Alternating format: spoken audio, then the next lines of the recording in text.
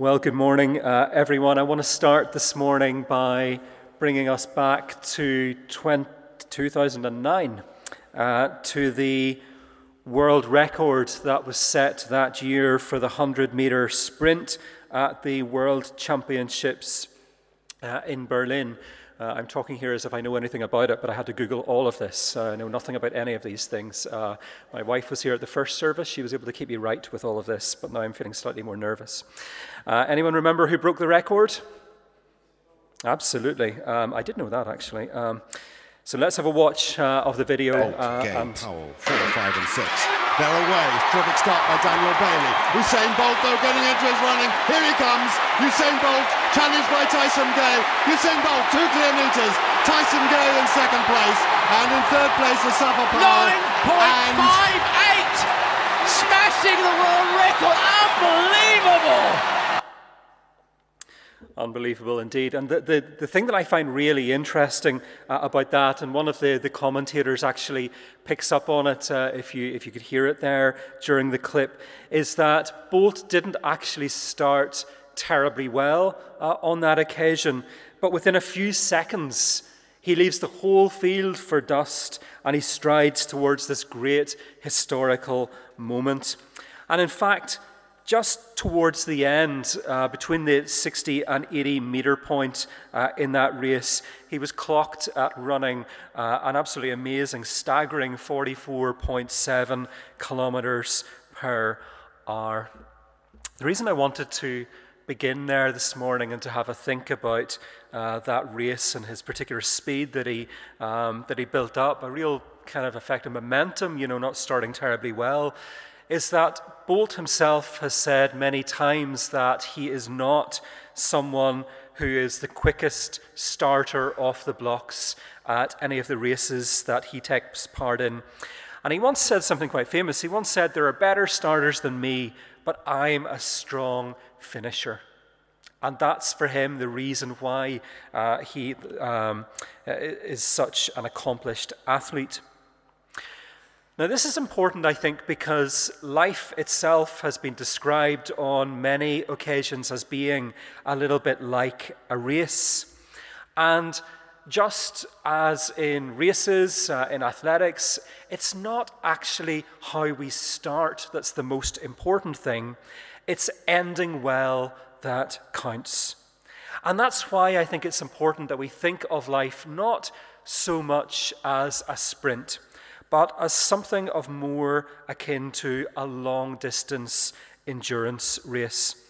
There will be stretches in life and seasons in life, we all know this, where you just need a little bit more strength and a little bit more resilience and a little bit more endurance than in others. And I think also as we go through life, it can be quite easy for us to take our eye off the finishing line. It's really easy for us to get distracted in life. It's really easy for us to fall into these patterns whereby we kind of get consumed by everything going on around us here and now, and we lose sight of the big picture of life. And it's really important that we don't do that. The Bible uses this sort of analogy of running quite a few times to describe life. The Apostle Paul, nearing the end of his life, wrote this in his letter to Timothy: "I fought the good fight, I finished the race, I have kept the faith. Now there is in store for me the crown of righteousness, which the Lord, the righteous judge, will award to me on that day, and not only to me, but also to all who have longed for his appearing." I think that's absolutely amazing to be able to write those words as someone is approaching the end of their life and to think about it in those terms and to say, do you know what, life wasn't always good. There were moments that came along, there were challenges that came along, but I have finished the race and I have kept the faith the whole way through. And the prize, according to God's word, that waits for us if we do that is this great crown of righteousness that we inherit into eternal life. That isn't always easy to do by any means. Paul is saying to us here, keep your eye on the prize. That's a really important thing. Keep the faith. Don't give up. have that long-distance perspective that helps us to ensure that we don't make foolish decisions in the short term, foolish decisions that threaten to rob us of that crown of righteousness, that crown of glory, that life everlasting that is promised to us. But you know, there are lots of things that come our way in life that can threaten to take us away from that. And they come all the time at us. And they can have really major implications for us, but also for those that we love. So as we take a look this morning at the life of Solomon, the great tragedy of his life is that it started off really well. He was someone who successfully removed rebellion. He was seeking God. He was building the temple at last. He led his people effectively, but he did not finish well. And his failure to finish well has huge implications for him personally, but it has huge implications also for the entire nation of Israel. So I'd really like us to spend just a few minutes this morning looking at some of the factors that caused Solomon's life to go from starting so well to finishing so badly, and to thinking about what we today can learn from all of that and how we might apply the lessons of this story to our lives. At the heart of the downfall, at the big turning point in his life, there is a warning from God. And it's a warning from God to Solomon, but it's a warning from God to each of us about how our lives can begin to slide downwards into failure if we are not careful. Solomon asks for and is blessed with incredible wisdom. And yet he still, with all of this wisdom, failed to pay attention to the fact that some of the decisions and choices that he made were in fact leading him down this path to ruin. He couldn't see it at the time. Now, if that can happen to someone like Solomon, who is blessed with all of this incredible wisdom, how much can it also happen to us today? That if we are not careful, we too can end up going down a path that leads to ruin. And that is not God's will for any of us. But that's why the Bible teaches us about these stories and tells us to learn from them and tells us to look out for the warning signs. We've got to pay attention to these things because the consequences are huge. So God's warning in the reading that we had today from 1 Kings 9 is something that we've got to take, I think, really seriously. Solomon starts off, as I say, really well. Following King Saul, King David, he was only about 19 years of age when he took up the role of king. Clearly a huge responsibility, but you know, when God called him, is when he calls anyone to a position of responsibility. He gave him all of the gifts and equipping that he needed to do all of that. And so Solomon at the beginning successfully withstood an attempt at this hostile takeover by his older brother. Under his leadership, Israel rose to its peak in size and glory. His reign lasted about 40 years, and it was all going really well, and God gave him everything that he could possibly ever want and ever need. But there was one condition attached to it, just one. And the condition was this.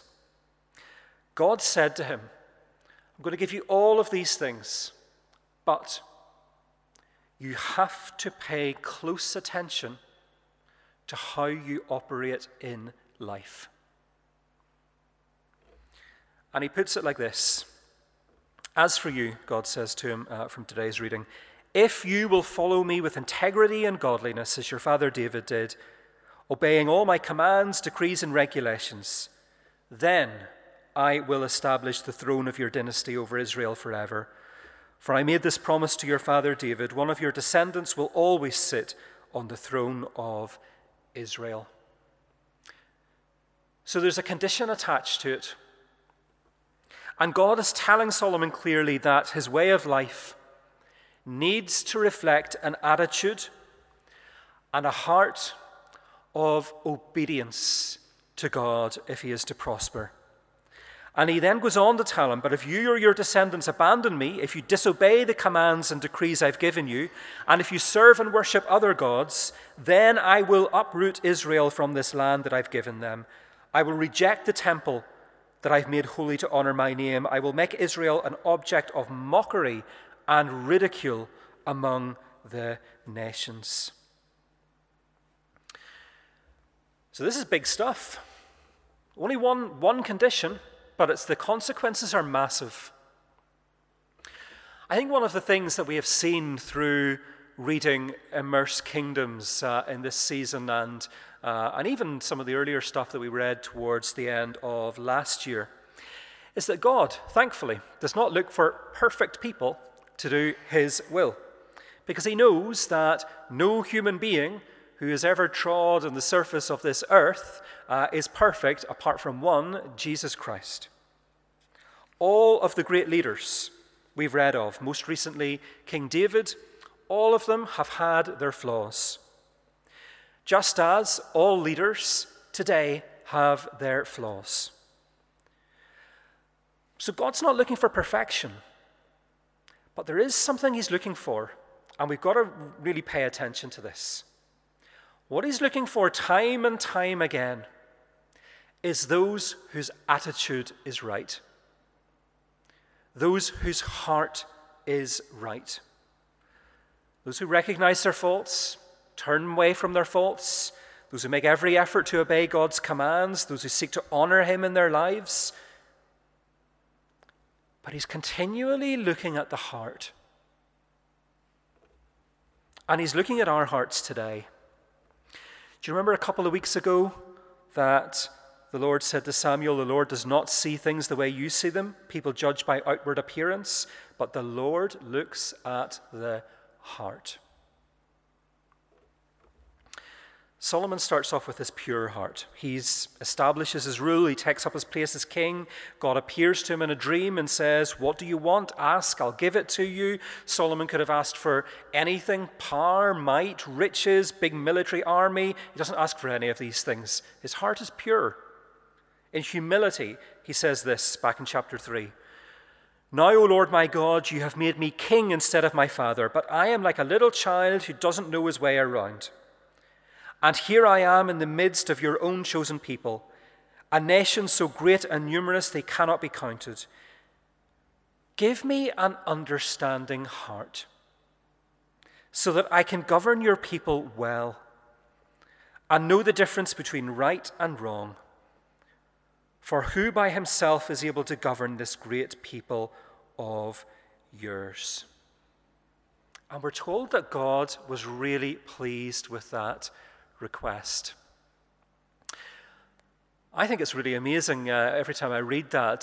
Can you imagine if, in the various situations that we are in life, be it in family life, in community life, in work life, and whatever it is that we do in life, we all have responsibilities in various ways in life. Can you imagine praying that prayer every morning? Give me an understanding heart, so that I can govern or I can lead well and know the difference between right and wrong. Can you imagine if every leader in the world prayed that every day? Can you imagine the difference? Can you imagine how different the world would look if we all lived in that way? An honest, humble heart is the heart of a person who seeks to act with integrity in accordance with God's commands and purposes, no matter what the circumstances. But that is why it is so important that we learn to guard our hearts. To pray that prayer as Solomon did, saying, Lord, help me to know the difference between right and wrong. Correct me if I've got something wrong, because I don't exercise any authority here on earth except by your will. The reality is that our hearts, every one of our hearts, can become easily corrupted. They can become corrupted through power. They can become corrupted through putting other things before God, such as money or status. They can be corrupted through temptation. They can become corrupted through not responding well to the trials and temptations and storms of life through lots of ways. There are lots of ways, not following God's commands. All of these ways mean that our hearts can become corrupted. But what happens if they become corrupted is that bad decisions flow, and bad results are the consequence of those bad decisions. For Solomon, everything starts to go wrong when he begins to make compromises in his heart. As wealth accumulates, he starts to get all of these gifts from people, including from the Queen of Sheba. He becomes increasingly obsessed by his own status and his own self. He invests more and more time and more money in the palace that he built for himself than he does worshiping God in the temple or looking after his people well. He builds this huge throne for himself. He marries all these women from other countries, even though God had expressly told him not to do that because they would turn his heart to pagan gods. And of course, as night follows day, that is exactly what happens. And we see Solomon start to build these pagan shrines and worship other gods. Because there's this arrogance that comes over him. He decides that he wants to do life his own way. He wants to forget about the clear instructions that God had given him about how to live. And the result of all of that is that his heart is turned away from being faithful to God. God saw his heart. And we know the consequences. God sees our hearts. And no, we won't be perfect. But when we willingly start to do our own thing in spite of the warnings that we get, then the lesson of Solomon is that we are headed down a very dangerous path. But it is not God's will that any of us should head down a very dangerous path. We just need to be aware of these things. We read in chapter 11, the Lord was very angry with Solomon, for his heart had turned away from the Lord, the God of Israel, who had appeared to him twice. He had warned Solomon specifically about worshipping other gods, but Solomon did not listen to the Lord's command. So now the Lord said to him, since you have not kept my covenant and have disobeyed my decrees, I will surely tear the kingdom away from you and give it to one of your servants. Now, the reality of life is that we, flawed human beings, we do not always keep all of our promises to each other or to God. But God always keeps his promises to us. And he promised Solomon that he would take away his kingdom if he disobeyed him. And it is the same for us today. God keeps his promises to us. When we choose self-rule over God's rule, thinking we know best and ignoring his instructions on how we should live our lives, we shouldn't be surprised when things start to go wrong. And it's the same whether it be in our individual lives in terms of the responsibilities that we have for ourselves and for others around us. It's the same in the life of nations when leaders begin to make very bad, poor decisions. Do not be surprised when you see chaos all around you in life. This is how it works. The reality and the tragedy of Solomon's life is that he failed to comprehend his sins in spite of his wisdom. He was blessed as the wisest person to rule his kingdom when God appeared to him, and yet he could not use that blessing wisely. He was placed in a powerful position, yet he could not lead with fairness or love. He did not lead his people with fairness or love. He burdened them with taxes to pay for his lifestyle. And he couldn't control his greed, and he spent all of his wealth on this luxurious palace.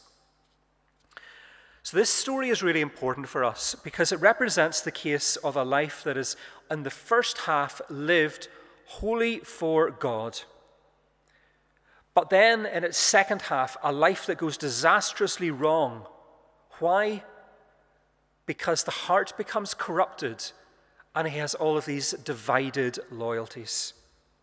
And as he gives his loyalties to things other than God, he begins to lose the kingdom that he worked so hard to attain.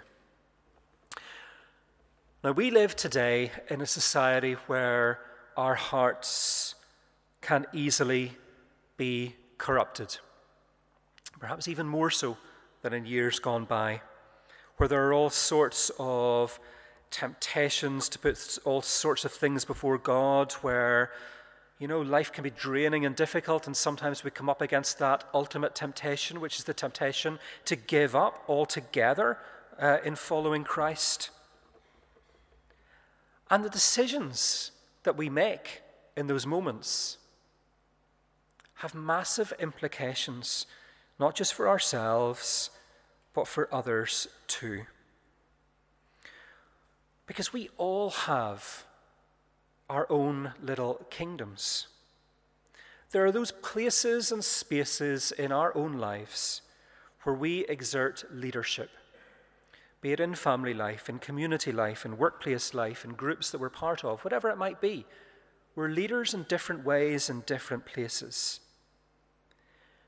We also have responsibility for how we lead our own lives as individuals. But we need to be aware of how we do that.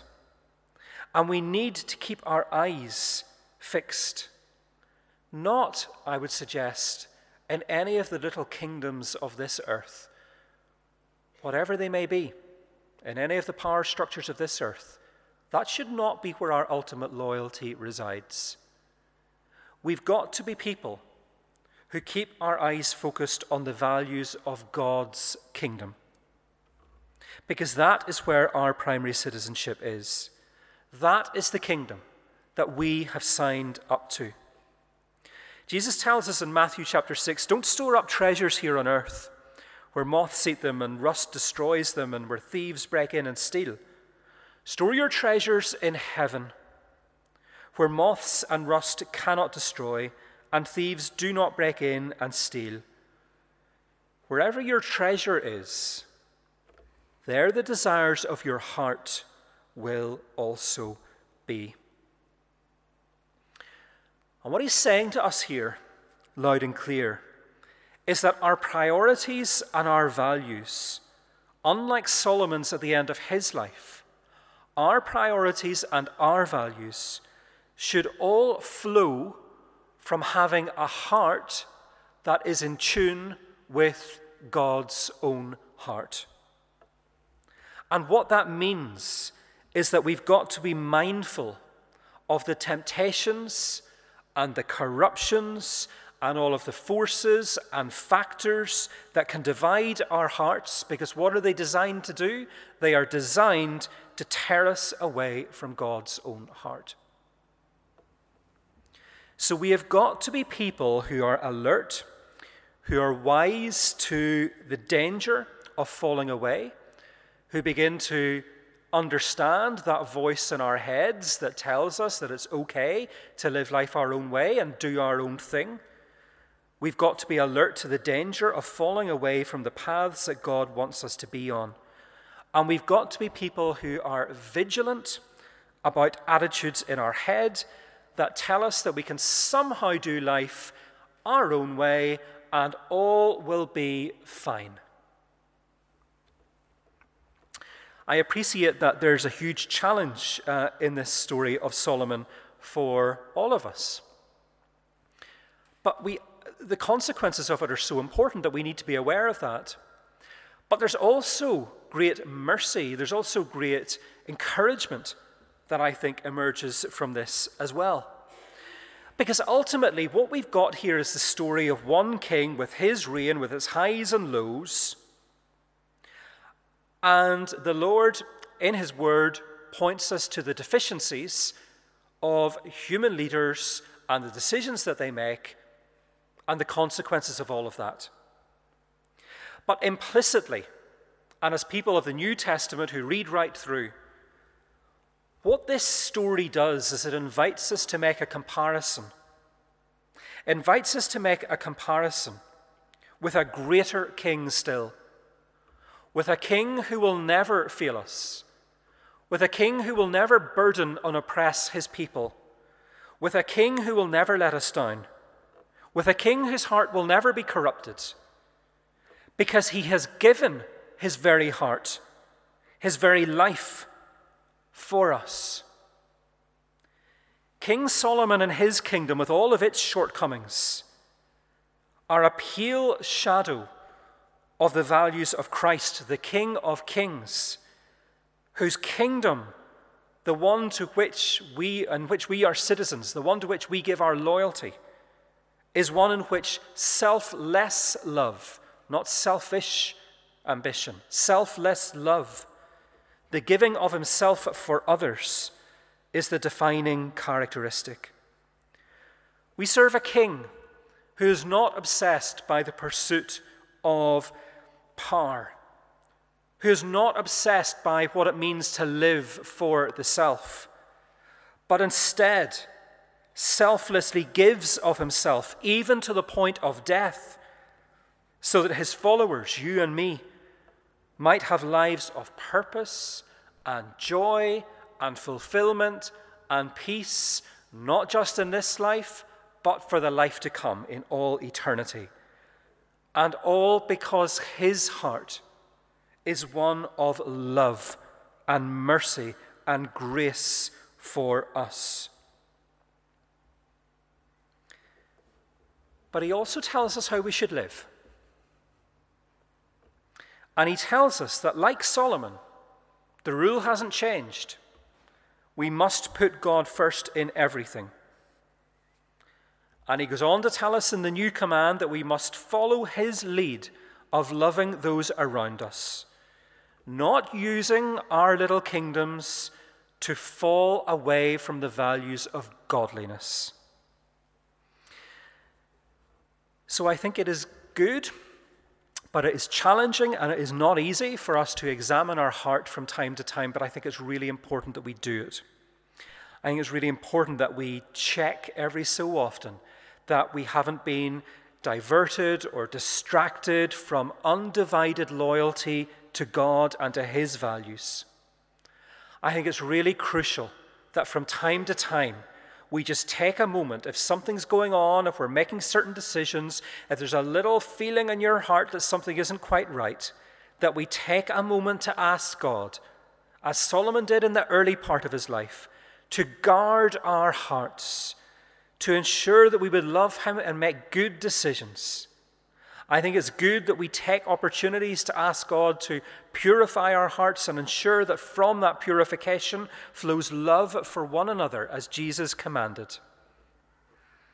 I think it's crucial that we are those who put aside and learn to put aside everything that hinders us from that, and put aside the corruption, the self-centeredness, and all the ways of the world that kind of like thorns can grow up and can choke our very hearts. But you know, Jesus in his mercy is always open to that. That is the wonderful story and the wonderful context in which we live, that he promises to help us in that his will is not for us to go down wrong paths, but he does encourage us and prompt us and invite us every so often to check that our decisions are good, to check that our hearts are right, to check that we are following in his will, to check that we are following his commands, to check that we aren't heading down a path that is ultimately going to lead us to destruction. And so in his mercy and in his grace, today let's be people who just re-examine our lives and take a moment to recommit to finishing well, not to be people who are undone by stumbling blocks, to be people who have discernment to see the stumbling blocks, and to be people who run with perseverance the race marked out for us, fixing our eyes on Jesus, the pioneer and perfecter of faith. Let's pray together. Father, we acknowledge that reading through so many of these stories in the Old Testament can be really challenging, and the story of Solomon, Lord, is a really difficult story for us to read. And Father, we give you thanks for the good things in it and for the good influence and leadership that was demonstrated there. And Lord, we pray that as we read the story of the second half of his life, Lord, that you would turn it to good, that you would bring good out of that, and that we as people reading this would learn from the lessons of all of that, Lord, to guard our hearts and to be people who are who have undivided loyalties to you. So, Father, I just pray that you would, even just in the silence and the stillness now for a brief moment, if there are things in our hearts that we need to get right, that you would just, by the power of your Spirit, draw them to our attention.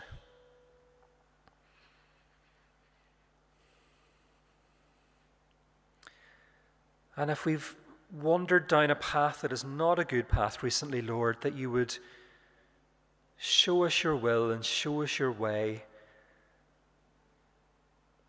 And that you would give us your assurance, Lord, that you are not here to condemn us, but you are here that we might have everlasting life. And that everlasting life would begin now. So, Father, I just pray that you would increasingly make us people who are aware of the challenges in life. People who know your grace and your mercy and the fact that we can always turn back to you. That your goodness is better than any of the silly mistakes that we have ever made. And Lord, I pray that we would be people who finish the race, finish it well, and keep the faith. In Jesus' name, amen.